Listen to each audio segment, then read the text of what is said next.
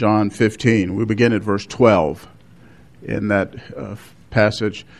In the upper room, the night the Lord was betrayed and the evening before his death on the cross, he's instructing his disciples. And we get to hear the word of God from his lips here. John chapter 15:12. This is my commandment, that you love one another just as I have loved you. Greater love has no one than this, that one lay down his life for his friends. You are my friends if you do what I command you.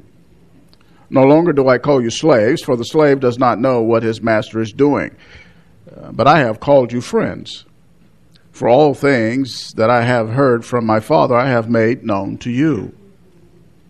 You did not choose me, but I chose you, and appointed you that you would go and bear fruit, and that your fruit would remain, so that whatever you ask of the Father in my name, he may give it to you. This I command you, that you love one another. Let's pray. Gracious God, our Father, we're asking you to bless your word. The words from the lips of the Lord Jesus Christ, our Savior and our Lord. We pray your truths will penetrate every heart in this room. Do in us what is needed for us spiritually. Equip us as believers, that we may edify one another in the local body of Christ. Rivet again our minds on the eternal truths that these verses relate to us. May they deepen our understanding of what you've done through Christ. May we continue to revel and relish in the reality of our salvation. We give you glory and praise for all that we've heard already, and so we pray that you continue to minister to us. You might glorify yourself, and that Christ may be glorified in his church. Use this preacher. He stands in need of your help. And we pray you do these things in the name of Christ. Amen. Marks of the Friends of Jesus is the title for these verses this morning. The Bible presents two kinds of spiritual friendships. One of them is friendship with God. A notable biblical example, of course, is Abraham, who is called in the Old and New Testaments the friend of God.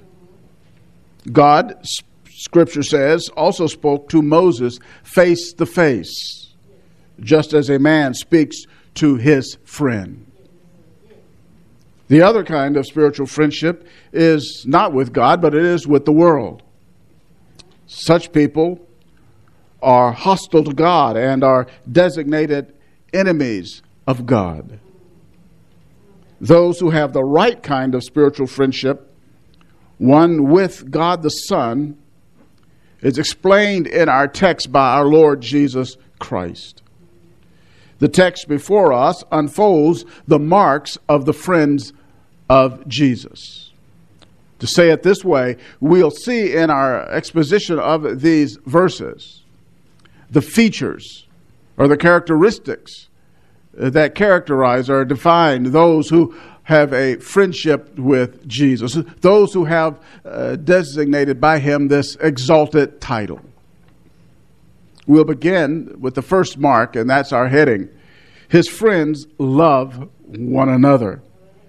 And we find that in verse 12. When Jesus says what he does, that we just read a moment ago in the first clause of verse 12, he reiterates the command he gave his disciples in John 13:34.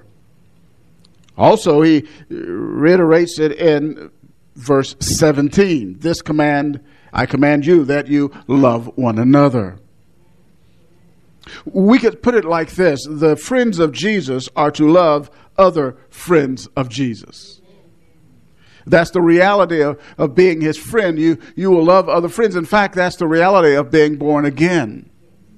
For 1 John chapter 5, verse 1 says, you will love those who are born of the Father. This love is a volitional love. the love that our Lord is talking about here. It's a love of the will. It's a love of choice. This love, according to Romans chapter 13, verses 8 through 10, is a love that will not do harm to others. It will not do harm to its neighbor. There in that passage I just alluded to, the Apostle Paul lists some sins that are harmful, that are injurious to others, and love will not do that. It does no wrong to a neighbor.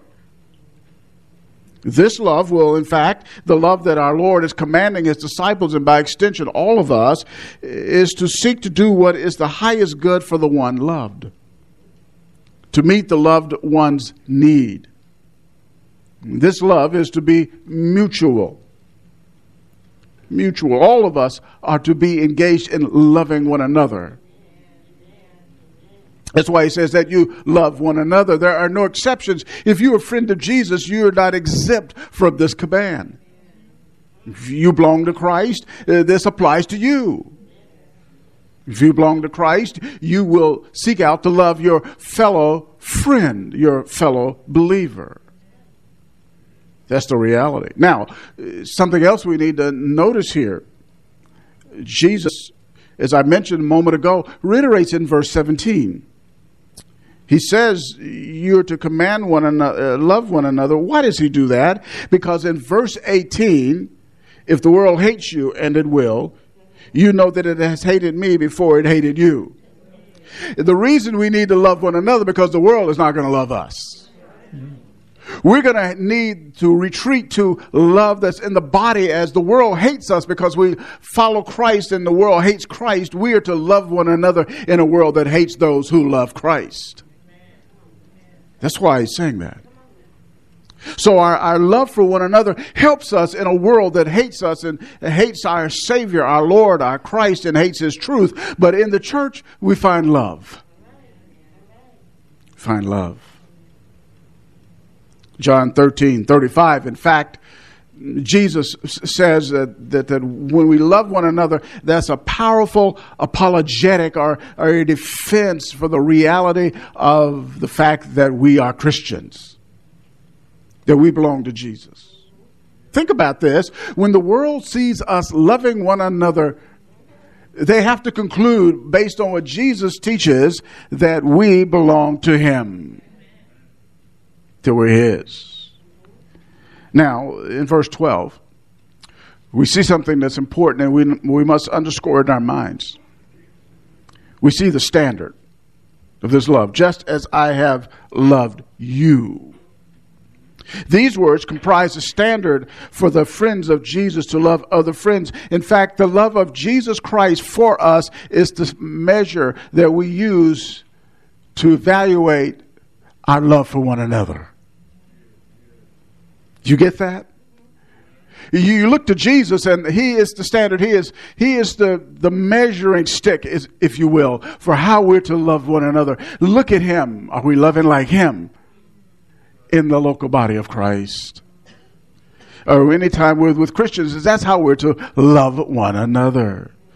That's what he says. Just as I have loved you. Now, you need to understand that these words here, just as I have loved you, anticipates our Lord's words in verse 13. There, we see him unfold the standard. He explicates the standard. He gives the extent of the standard, his love, how he has loved us. And let's use this as a heading for verse 13. His friends are the objects of his saving love. Verse 13. Greater love has no one than this, that one lay down his life for his friends. Jesus articulates here the supreme expression or demonstration of love. He says, greater love has no one. There is no love that can top the love that he defines here. It is the greatest love. And what is that love? It's the one who, that love is, it lays down his life for his friends. Jesus laid down his life for us. Those words lay down are unique to John's writings. Not only in the Gospel of John, but in 1 John, we find him using those two words, lay down. And these words refer to Jesus' voluntary, sacrificial, substitutionary, and propitiatory death. When you hear him say lay down, understand that's what he's doing. He is talking about his death on the cross. He voluntarily did it. It was a sacrificial death. It was a substitutionary death. That is, he was in our place. It was a propitiatory death. That is, he propitiated God the Father. He appeased him by his death. So his death encompassed this. He did it on our behalf voluntarily, and it pleased God the Father. That's what was happening when he laid down his life. Now, in that passage in John chapter 10, when I mentioned that, John 10 in verses 11, verse 15, verse 18, if I didn't mention them, I am now. He was laying down his life, and later on he talks about, he does that he might give to his sheep, that's us. It's another title for us. Eternal life. What a friend. He gives us eternal life. You can't find a friend like that on Facebook. Your BFF can't do that for you. Only Jesus Christ, our saving friend. Why do you do that? Because the greatest need needed the greatest sacrifice. Our greatest need was a Savior from sin.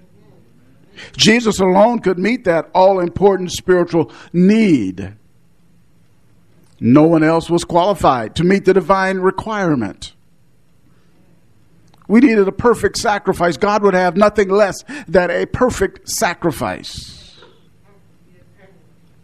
Only a perfect sacrifice could qualify. You see this in the instructions in the Old Testament, in the ritualistic offerings of the lambs and the rams and the grain. They had to be marked by perfection.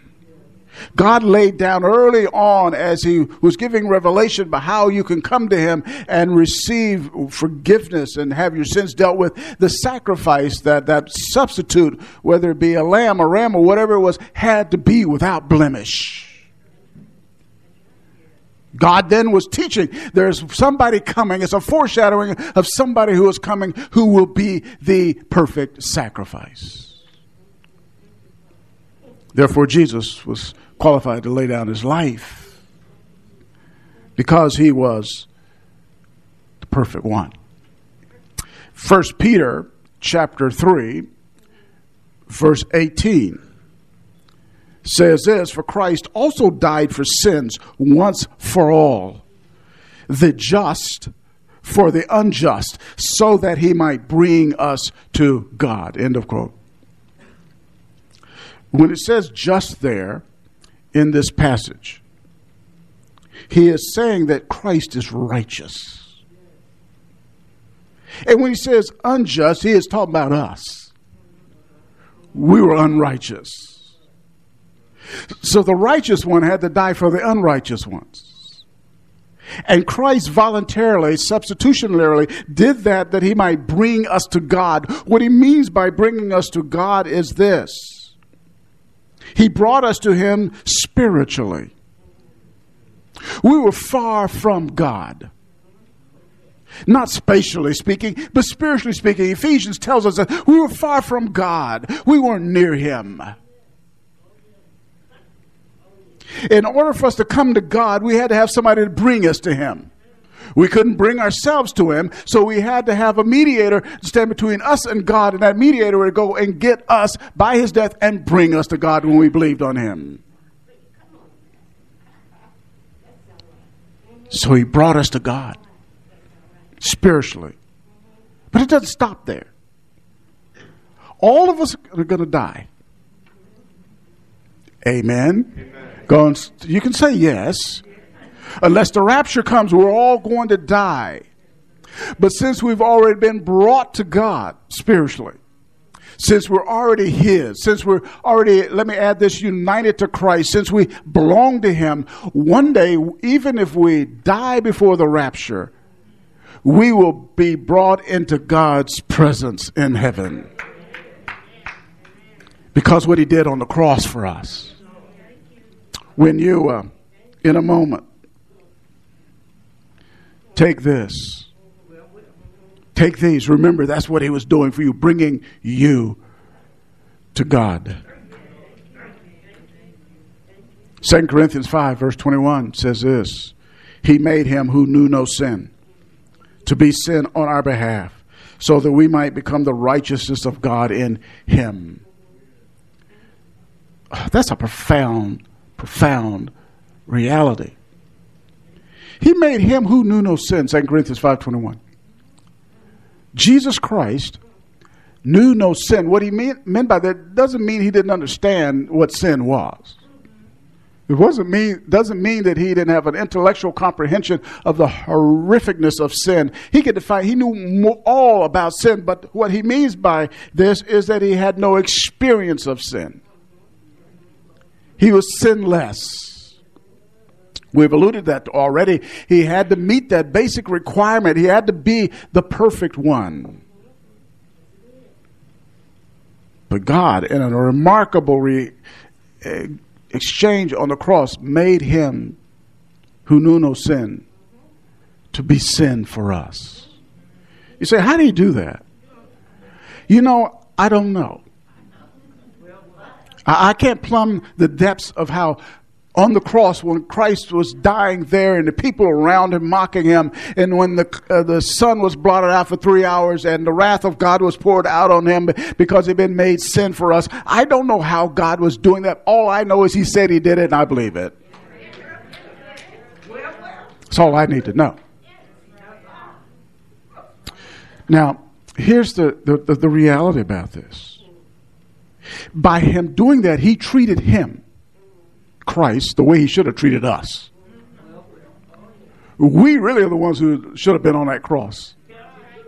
We're the ones who should have had the wrath of God poured out on us. We're the ones who should have been separated from God, not for 3 hours, but for all eternity. So He treated Christ the way He should have treated us. So that we might, the text says, become the righteousness of God. We were unrighteous. I already said that, right? But He granted us a foreign righteousness, an alien righteousness, a righteousness that is not inherent to us. The fact we had no righteousness. All our righteousness were as filthy rags. They were repulsive in God's sight. All we could offer Him was self-righteousness, and God said, I can't take that. Your righteousness is polluted by your sin. So I repudiate that. But so what God does in His wonderful wisdom and infinite understanding and His marvelous grace, He says, I'm going to give you divine righteousness. Righteousness that I can accept because it's my own righteousness.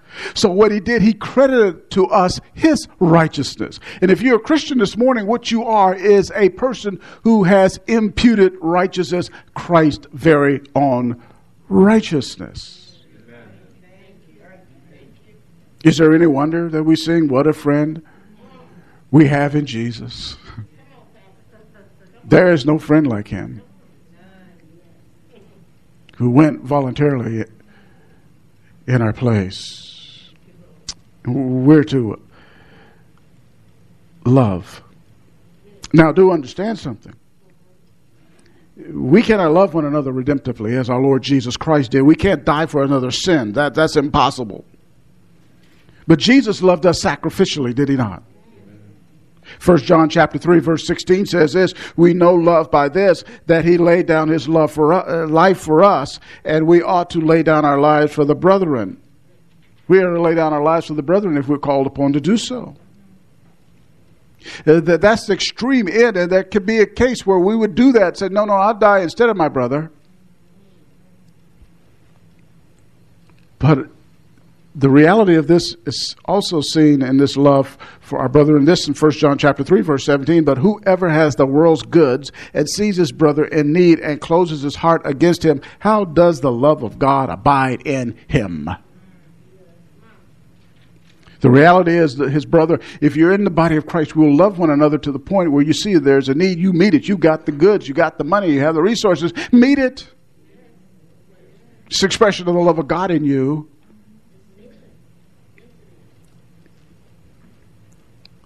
Now, let me reiterate as we continue further. His friends love one another. His friends are the objects of saving love. His friends obey him. Verse 14. This is the third mark of Jesus' friends. You are my friends if you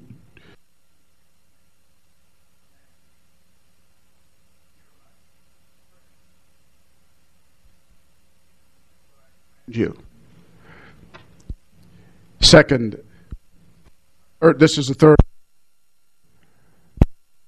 My friends, I'm making sure you get this.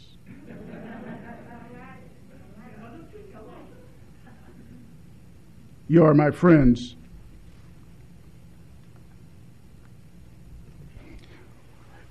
if you do what I command. The you in the Greek text is emphatic. It's emphasized by Jesus. You. You need to keep that in mind. You are my friends if you do what I command you. That's how you know you're his friend. It's one of the marks. If you do what he commands you. All who truly are Jesus' friends submit to his lordship. They obey him. This reality of obedience to Jesus separates us, this friendship with him, from ordinary human friendships. Being a friend to Jesus is different from having any other kind of friend. I don't know about you, but I never received a command from a friend. And if I had, I wouldn't have obeyed it. They said, hey, we're on equal footing. But Jesus commands and we comply.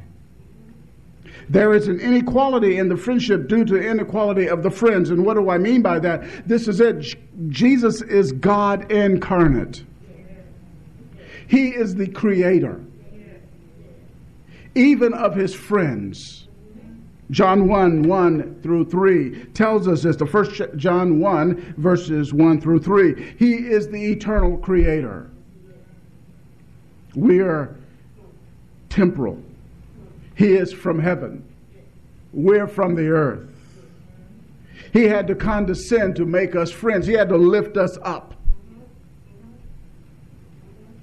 The friends of Jesus, further, have genuine saving faith. A genuine saving faith is linked to obedience.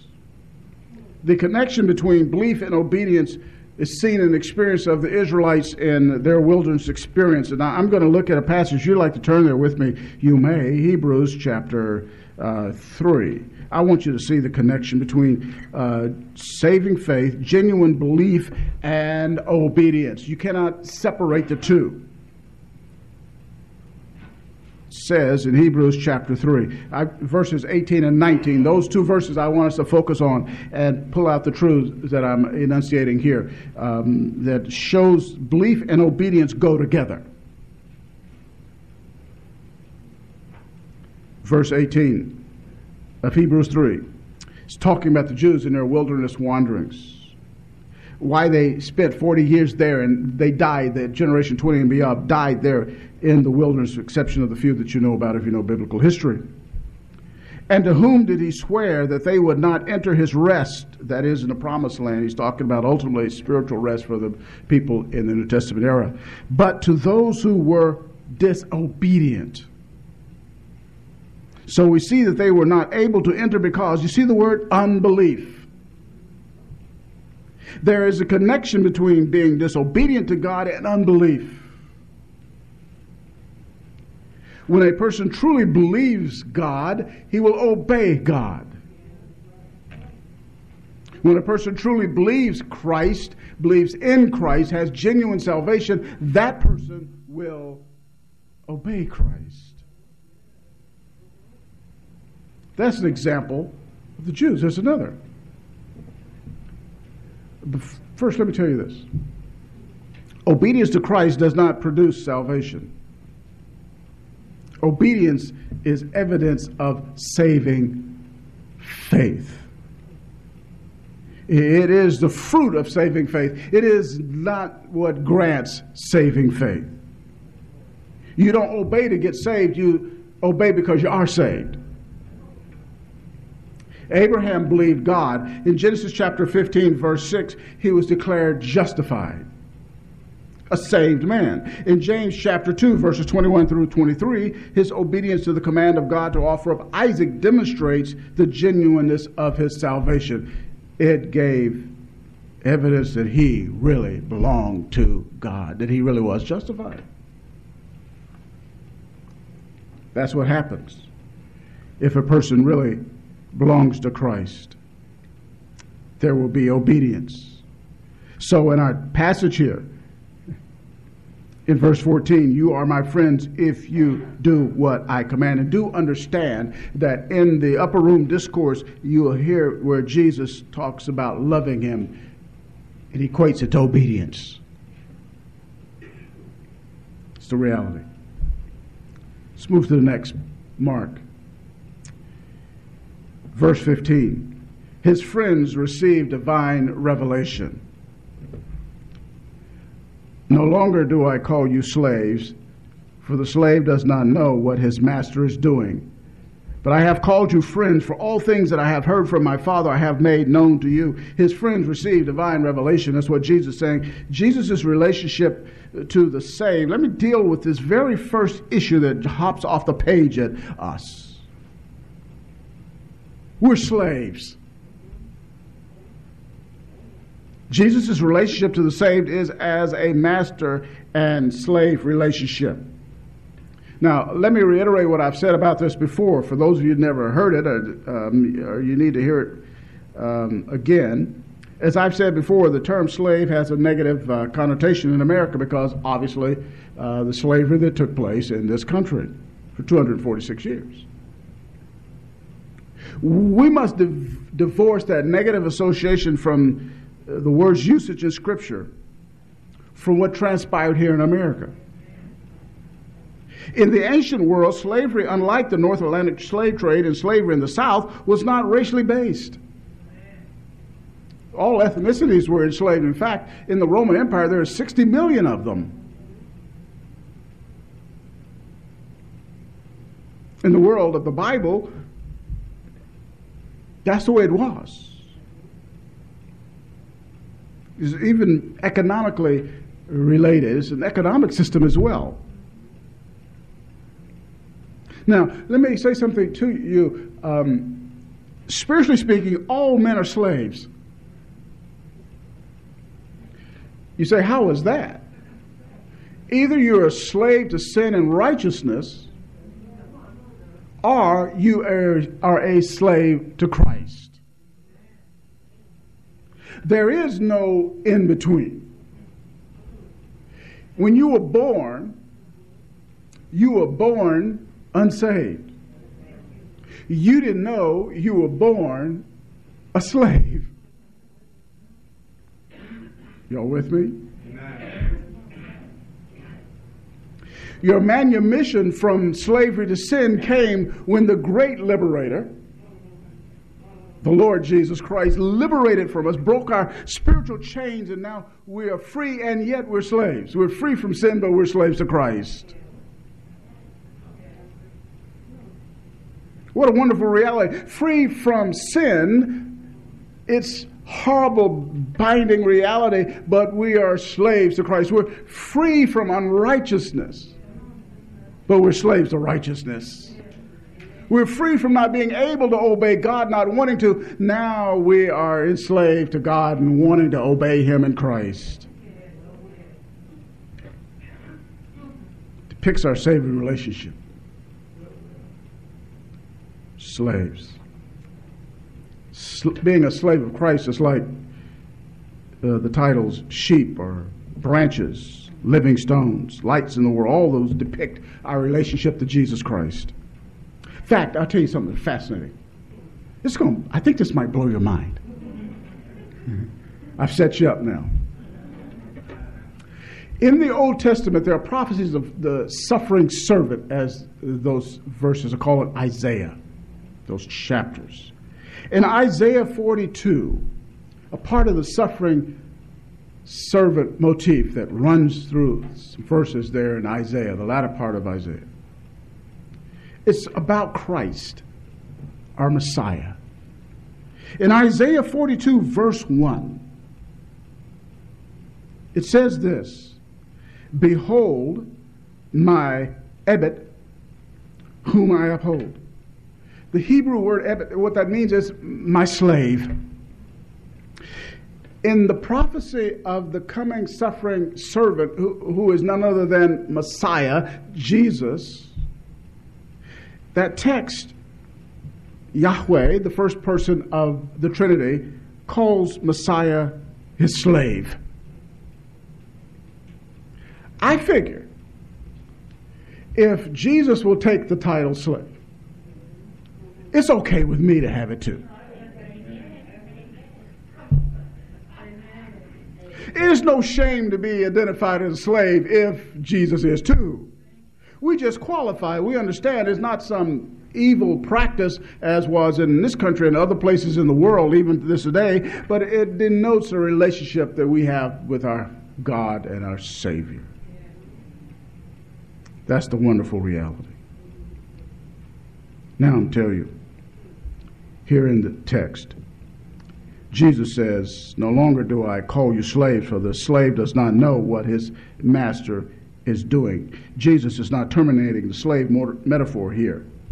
He is not saying you're no longer slaves. He's not ending that. And the reason we know that, because in the rest of the New Testament, for example, the Apostle Paul, James, Peter, Jude, and John continue to refer to themselves as slaves of Jesus Christ.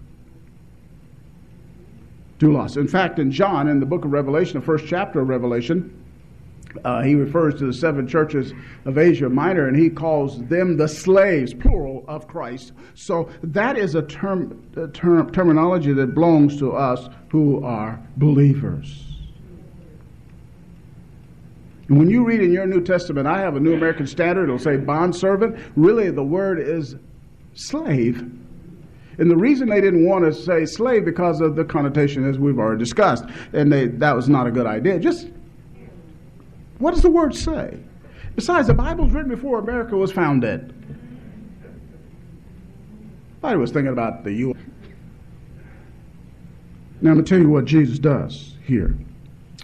You'll notice something in our text. It's clear.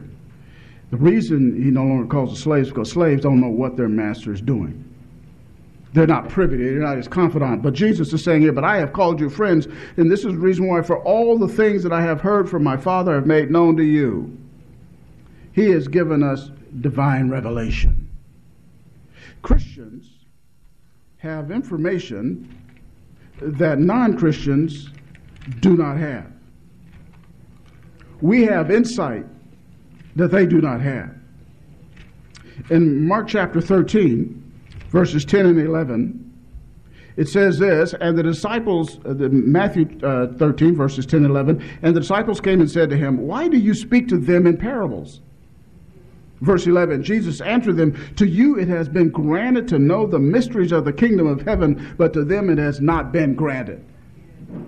The reason you know the things of the kingdom of heaven, the spiritual mysteries, is because it's been granted to you as a child of God. We have the mind of Christ. 1 Corinthians 2, verse 16. We know and understand spiritual truth. What the Father gave Jesus, Jesus is given to us. And so we're brought into his confidence. He has told us all of these things, and we have it here in the Word of God. We understand it by the illuminating work of the Spirit of God. Well, let's move further. Verse 16. His friends are sovereignly chosen by him. This is the fifth mark. You know what would happen when you find out you know something better know something other people don't know. You can think, well, of course, that's true, because the reason I know is because I'm smarter, I'm wiser, and I made better choices. Jesus said, not so. The reason you're privy to these things is because, verse 16, you did not choose me, but I chose you. Thank God he chose us. If you're a Christian this morning, the reality is that left to ourselves, we would reject and not choose Christ. In fact, we did not have the ability to choose Christ. Totally unable, because we're dead in transgressions and sins. We couldn't have chosen him if he hadn't chosen us. In fact, if you are not a Christian, ask him to cause you to have the new birth, because only he can do it. Only he can save you. That's why he says, I chose you. I chose you. The word chose is to pick or choose or pick from a group. What's that group? The group of humanity, lost humanity. The verb form in the Greek text allows for the rendering, I chose you for myself. The same Greek word and is used in the middle voice in Ephesians chapter 1, verse 4, referring to the Father's choice of some human beings to be saved. He had to do it. The choosing here then, of course, is salvation. It's a sovereign choice. Christ had the right, he had the authority, and he exercised it to save some. And he appointed them, disciples in particular, appointed you, that you would go and bear fruit. Appointed, that is, for service. They were to go into the world and bear fruit. That is, make disciples. Let me tell you this, how you want to do something that's going to last forever. Do you? Amen. Go make a disciple. I hear all the time, like you do, people always talk about, I just want to make a difference in the world. Let me tell you something. That can have its place, but let me tell you something. Everything you do in the world, apart from what God is doing, it's not going to last. But if you go out and make disciples, you present the gospel and a person trusts Christ, they're saved, that's fruit that will remain. Because that person will be in heaven forever. You can take all your money and give it to some organization in this world. One day, it's not going to exist and your money's going to be gone too. But the person you won to Christ will live forever in heaven. It's fruit that remains. See, what you want to do, you want to have a biblical perspective on life. You want to think biblically. You want to think the way God thinks, the way Christ lays out here for us. You want something that's going to remain. You want an eternal legacy. Present the gospel, and when they come to Christ, that's what you got. And this is linked to prayer, by the way. See at the bottom of the verse. So that whatever you ask of the Father in my name, he may give it to you. Prayer and evangelism go together. They're inextricably linked. We pray, Father, we want them to come to Christ. Father, bless my outreach, my testimony to Christ, my witnessing. The Father says, that's what I want. I want to save them too. And he blesses it. Let's conclude this. What a privilege to be called the friends of Jesus. No better title than to be called a friend of Jesus. And if you're a Christian this morning, that's who you are. And you thank him for the reality. In Jesus' name, we ask you, Father, to take these truths and deeply, deeply bed them in our hearts for your glory, for our advancement and growth, for our joy. In the name of Christ, amen.